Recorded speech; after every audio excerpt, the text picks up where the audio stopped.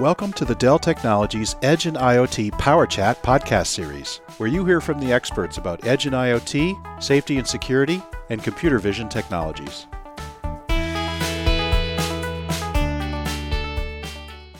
Hello everyone, Bruce Hall here, and welcome to another Dell Technologies Edge and IoT PowerChat. And today we're going to talk about how 5G powers new services with Dell partner Intel, and our guest is Mr. Adam Mendoza, who's a field sales engineer for Intel.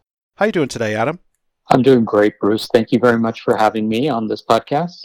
And it's great to have you on the podcast. Could we start with a little bit of your background, please?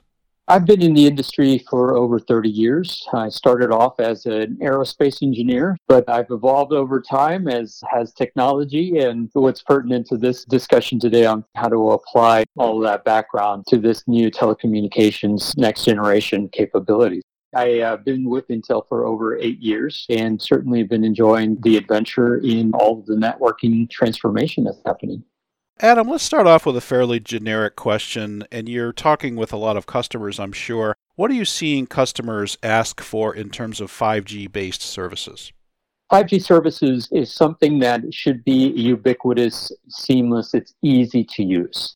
A lot of customers have indicated if I have to do a lot of refresh of my infrastructure, of my technology, for example, even my mobile devices, it would be a lot more of a hill to climb than just being able to adopt things. And the industry has taken that into account.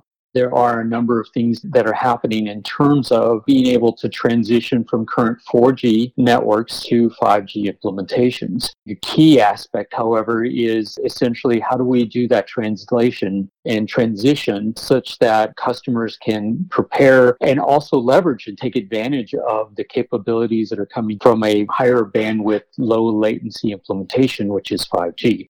There is a lot of unknowns in terms of how they would like to use the technology. It is incumbent upon the industry to be able to develop some of these solutions and reference implementations in order for them to be able to take advantage of this in retail environments or industries like the medical industry or even industrial. All of these types of environments have their existing environment infrastructure and implementations, and it is incumbent upon us, Intel, and our partners like Dell Technologies to be able to put together those solutions to show the transition and the ease of use for that new transition. How do service providers leverage 5G in terms of providing new services to their customers? There are a significant number of activities going on with respect to new implementation. You hear virtualized radio access networks, vRAN, or Cloud RAN implementations, but it does start with enabling the 5G protocols within the existing 4G infrastructure. Basically, it's to be able to flesh out things, to work through challenges or issues in terms of compatibility. But the overall driver with respect to 5G transition for the carrier or the service provider is about flexibility and cost. Even though we have the transition going on in terms of existing implementations and adding new software layers to support the new protocol, the important thing is to transition over to a standalone 5G environment, which is effectively brand new infrastructure for 5G that's dedicated in terms of its manageability, its service provisioning, and flexibilities.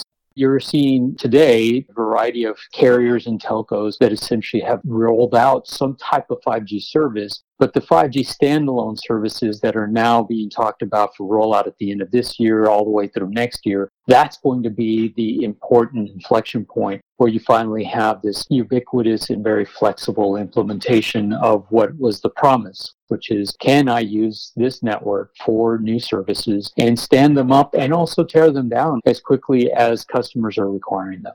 So we think about a dedicated end-to-end 5G network. Why is that so important to delivering these new services?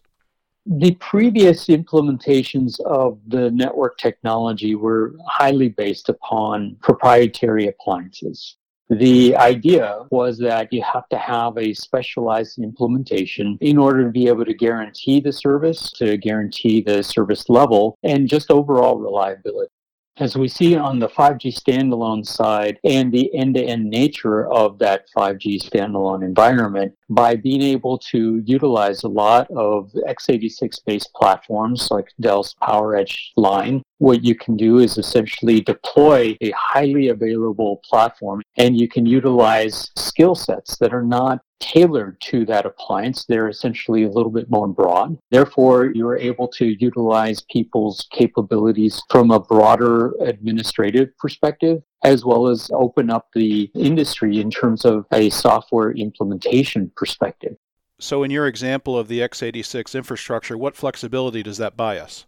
With that x86 platform, you now have additional developers that are able to develop and deploy in those environments. Standalone and end-to-end mean I can have choices at each one of my major parts of my network, whether it's near edge or all the way to the far edge. That now gives me the flexibility so that I can have different vendors give me a cost-effective and flexible solution and implementation. I can upgrade things in that network, and I don't have to do a wholesale upgrade of all of the components in that environment. And it turns out that it also is a much more cost-effective because it's not a custom-built type of appliance.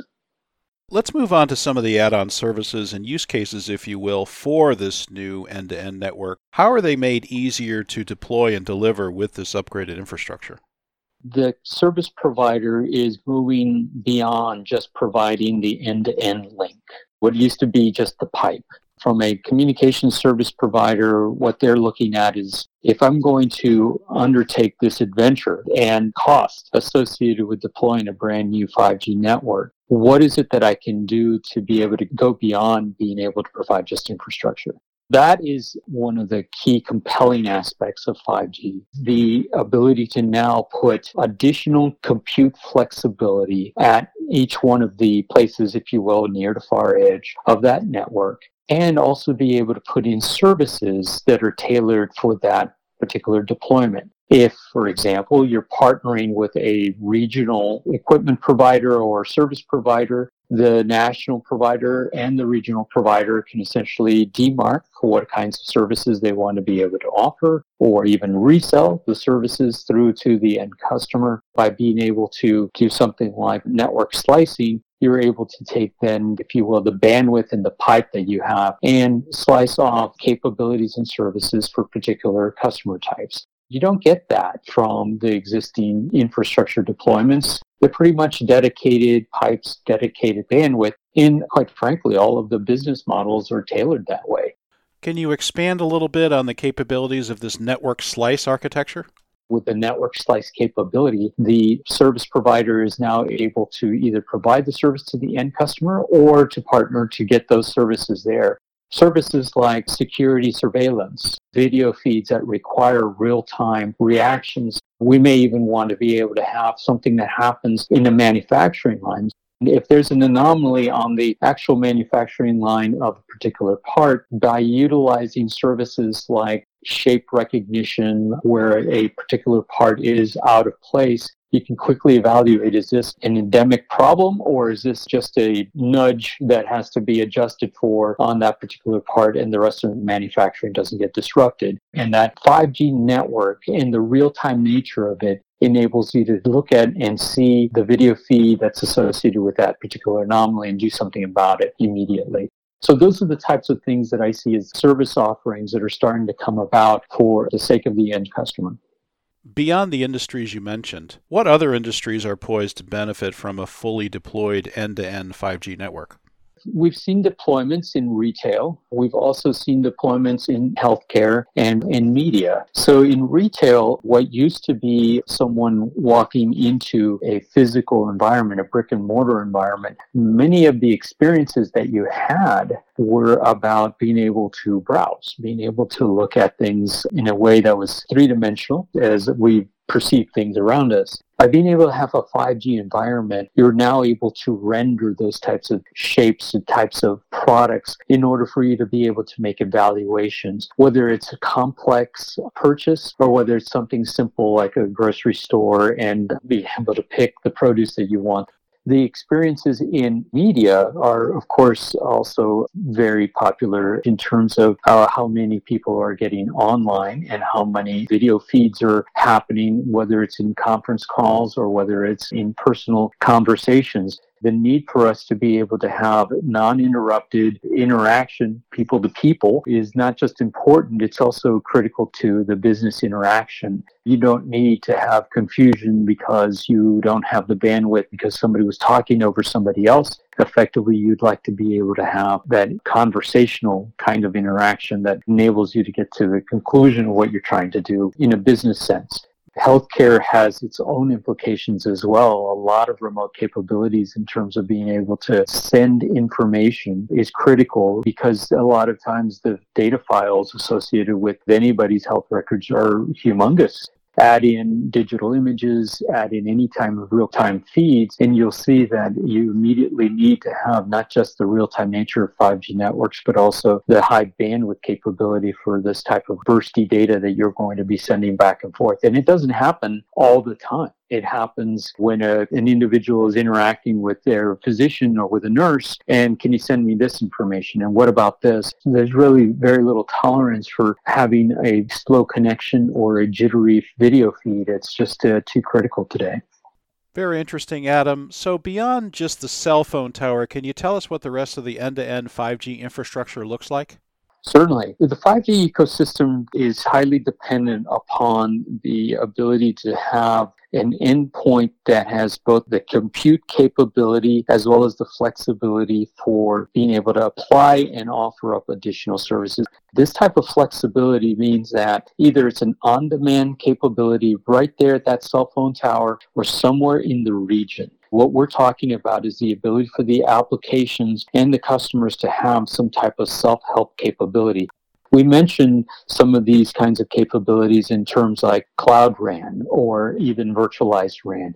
The virtualized aspect of it is to be able to have multiple instances of these applications that are servicing either video feeds or gaming activities or even aspects of physical security. What is necessary, though, is to be able to have that kind of capability sitting side by side with a voice connection and another set of internet connections that are going to a 5G device.